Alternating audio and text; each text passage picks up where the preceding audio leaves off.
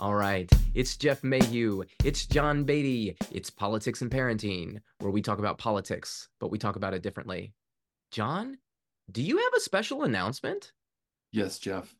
It's been a while. We've been thinking about this a long time. We've been doing some work, but I want to let everyone know I'm running for Virginia's 10th congressional district for the U.S. House of Representatives. I've been telling people that I've been thinking about this, and they're always like, "Is it the state or the federal?" Or it's a federal level. It's this election 2024, and I'm so excited about this, and I can't wait to for the primary June 18th and for the general November 5th. John, that's a big step, buddy. Why are you doing that? I mean, Jeff, you and I talk about this. Like Congress is a mess. It's not a secret that very little gets done, or honestly, what gets done is done in secret. It's got a 15% approval rating in the country, so it's broken. I mean, that's a very fact. And I think the problem with everyone running for Congress is that they don't come in with ideas on how to fix Congress. They come in with the same vitriol and the same anger and hate and try to just destroy, this great country of ours. And it's both sides. So I'm running because I want to go in and fix Congress and make it better for myself, for our children, for our grandchildren. Just so we have a country that we can be proud of and look forward to being part of for a long time. Yeah, I mean, you and I talk all the time. We say the people, that's us, the individual citizens, our power is in the House of Representatives. It's not the presidency, it's not the Senate, it's the House. So yeah, if people want power, they have to fix the governing body which they work in. So I'm glad to hear that. What is, John, what is your campaign about? Well, people like groups of three. So we're going to talk about three R's: reform, representation, and republic. So first, as I said, reforming Congress, trying to make it better for everyone. We need to, part of that is extending representation. You and I talk a lot about uncapping the House, but that's giving more people more voices in there. And it's doing it with the principles of republicanism, because that's the basis of what our country is. It's got these democratic principles, but it is a republic. It's power ceded to someone to make the big decisions so that we can go on and live our lives. And that's a key part of our campaign. So can you elaborate a little bit more? Like what type of reform are you talking? You mentioned uncapping the House. What else? Yeah, obviously the first one would be some kind of uncapping the House, fixing the apportionment. You've done a lot of research on that, and there's interesting debates on that I think, every time I talk to people about this, they kind of are uncertain about it, but the more you explain it to them, the more they say, yeah, that's a good idea. I like that. Part of there's sort of a more arcane thing is fixing rules inside the House that you can actually have debate. I'm reading, like, we just talked about Act of Congress. It's a book on your list. And the rules committee controls so much of what happens, and really the speaker controls the rules committee and the majority leader. So we need to open that out. If we're going to have more representatives, we need to have more debate along with it. We also need to fix some of the campaign finance problems we have. Our congressmen and women spend all their time fundraising rather than listening to the constituents, debating bills, working on legislation. And if there's some way where we can fix that and make it so that people know where the dark money is, where the corporations are seeping in, and also just so that there's limits on what people can do, I think that'll improve Congress a tremendous amount. And then I think really it's having term limits for congressional members. I think getting fresh blood in there, and that's what this campaign is about, is getting fresh blood and fresh ideas into Congress to make it better for everyone. I like all that, John. So this is obviously a big thing. You've run for Congress before, so you understand, what it entails. What type of sacrifices are you having to make as an individual? Because you're just at the end of the day, like before you're actually like in Congress, you're just a citizen. You're just like a regular person like everybody else. And then one day you make this decision and your life is kind of upended. What type of sacrifices are you preparing for? Well, the first thing is it's just going to be time. I got to keep my job so I can feed my family. So it's going to be giving up a lot of extra time around that. And my work is very flexible, and they're very supportive of this. But it's going to be away from my kids and my wife. So we had this problem over the past 4 years in the school board, and we made the best of it. Early dinners, late dinners, depending on what the schedule was, just to make time so that we could be together as a family. We'll try to set Sunday aside so that we can also have that special time, because it's just being with your family is key. It's about a little bit more quantity in there. So that'll probably be the biggest sacrifice in this whole campaign. That's awesome. I'm glad to hear it, John. Jeff, I just threw this big news on you. I'm sure you're shocked and surprised. But I think you've also got big news that you just laid on me. So what is that?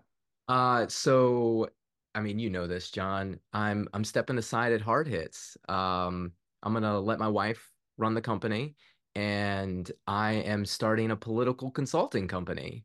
And I believe you're You hiring do me as, consultants?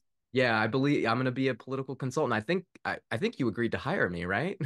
I did. And I'm very excited that you're going to be helping me. It's I remember, I mean, talking about running for Congress last time, like I really didn't know what I was doing. I thought I had some idea, but it was so different. But just having like a team, like I mean, we spent the past 3 months working through a platform, getting some volunteer support, getting things ready, and like that's all just a testament to your hard work and organization, and that's going to be so crucial. So I'm very, very happy that you're coming on board to be the consultant as every campaign. But Jeff, the real serious question, people always ask this to me: do you think I have a chance? I mean, yes, obviously. And look, I didn't have my wife quit her job to come work with me so she could take over my job. I didn't take that risk for no reason, right? I take this very seriously.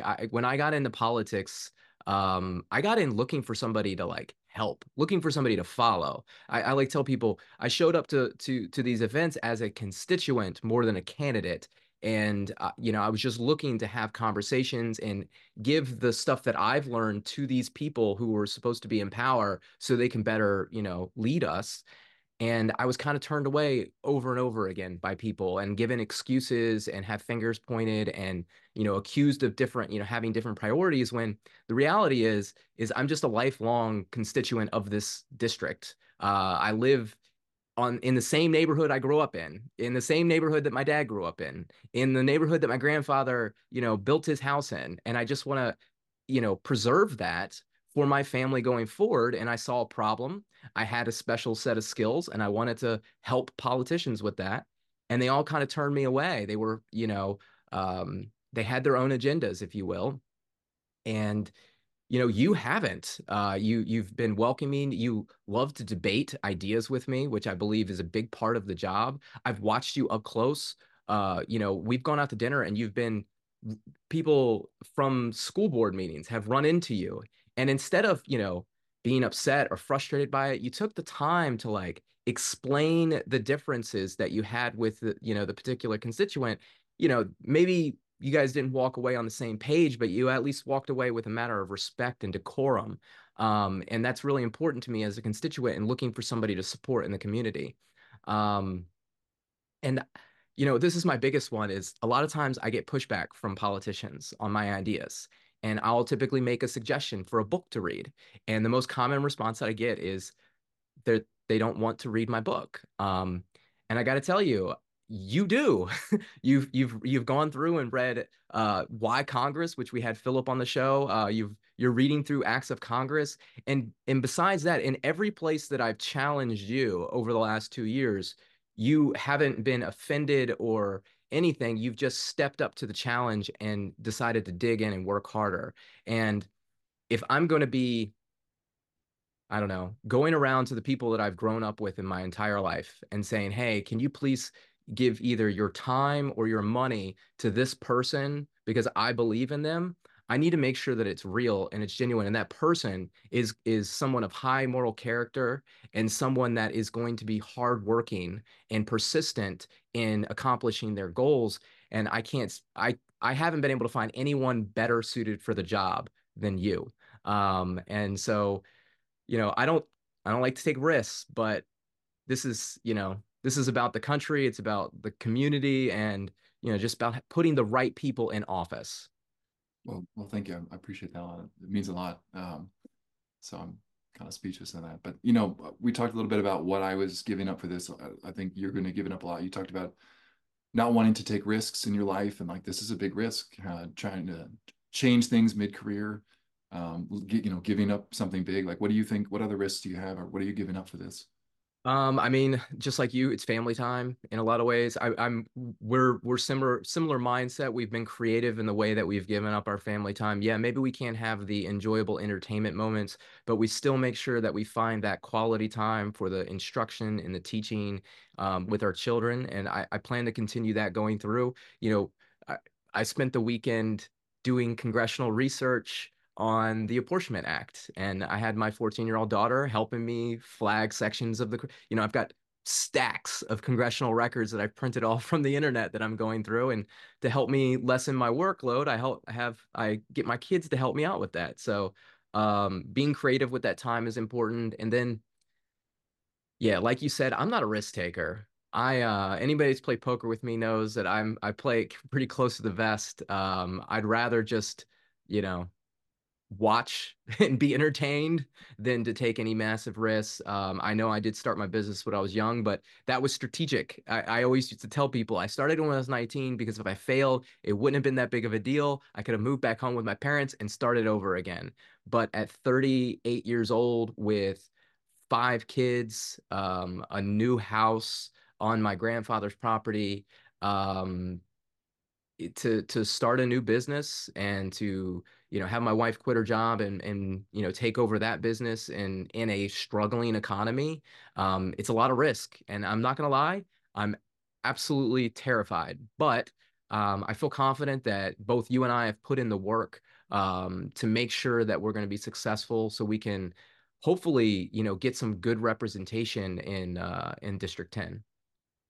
No, I mean that's amazing. And I think going back to what we've been doing is trying to like build this coalition. Like I talk to people telling them about this, and I always like to bring up like we spent the past year, trying to do this group we called the Madisonian Republicans and having events and things. And we experienced talking to people in the community about politics, which I think most politicians don't do. They really just say like vote for me, vote for me, vote for me, or donate or something like that. But it's not about sort of trying to explain what they're doing.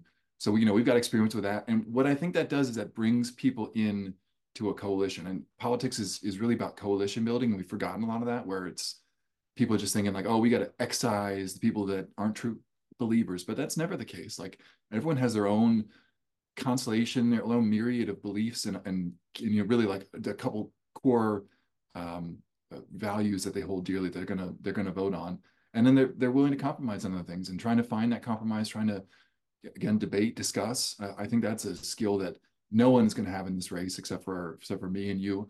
And I think that we're going to bring that, and that's actually going to help us in the primary because bring new people in. All the Republicans like to talk about bringing in new voters, but it's a lot of lip service. They don't actually have a lot. So I think we're going to have that because we have experience doing that, Well, and then that goes into general. It's a district. Everyone talks about what is it D+8, D+7? Like it's a tough district, as they would say. But that's what just means you have to actually like reach out to people and not run on the national party line and care about the local issues because that's what people actually care about. And we gotta fix that. yeah, I agree, obviously. I mean, most politicians don't actually, I tell you this all the time. They only knock the doors of the people that vote for them. So they're not going to be able to engage a new group to flip a district that's, trending blue but still purple. And if Republicans are serious about keeping the district red, then they should, engage other people besides the red meat of their base. It's a big pet peeve of mine, and it's definitely something that we're going to get outside of that box and like we're going to engage the unengaged, because those people are frustrated too, and they are just looking for somebody serious who has real ideas, that isn't going to sit there and point fingers, that they can believe in and they can invest their time in, they can invest their money in, and they don't feel like they're throwing it into the garbage like most of the situations out there right now. So true. Well, Jeff, we should get back to campaigning rather than just talking about campaigning. So, if people are interested, they can read more on our website, beatty4.us. I'm a computer nerd, so I picked that because I love fun domains. But if that's too much, beattyforus.com, johnbeattyforcongress.com, those all go to there. And I guess that's one of the things I like to bring up last time, and I'm gonna talk about it now. Like we need a programmer in Congress. That's another reason um, technology is so important in our day-to-day lives. And I built this whole campaign platform. I've taken it over multiple campaigns, made a lot of refinements, but it'll do all the donations, do the voter tracking, the mailing lists. So it's sort of enterprise custom software that I think that again, like no other campaign's going to have. They're a bunch of different things and that are expensive and don't work. And this is where us again using your donations wisely, trying to build something that is practical and is streamlined and is going to make our lives easier. It's going to prudently use your donations. And so with that, you can go to bay84.us/donate, and I would appreciate any support you can throw our way. Are you asking for money already, John? What's going Yeah, on? yeah, it's bad. But, you know, Bef- you gotta. Before we get out of here, I just want to over the weekend when I was, going through my books, I ran into this. You see this book here?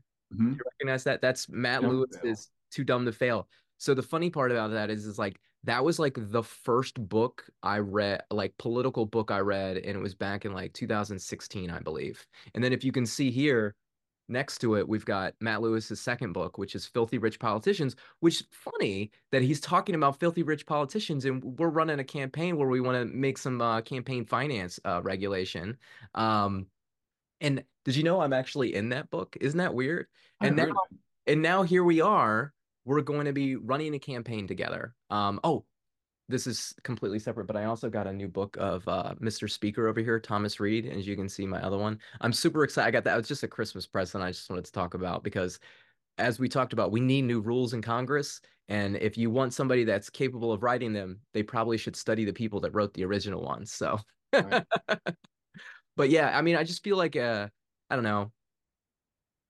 I always think back to that first day when we met at the Middleburg barn, and I had my notebook out and I was taking notes on every candidate. There was 11 of us on stage, and I wrote everybody's name on 11 or 10 separate pieces of paper in my notebook, and underneath I took notes of each one. And what I wrote about you is he wants to make the government smaller, limited government.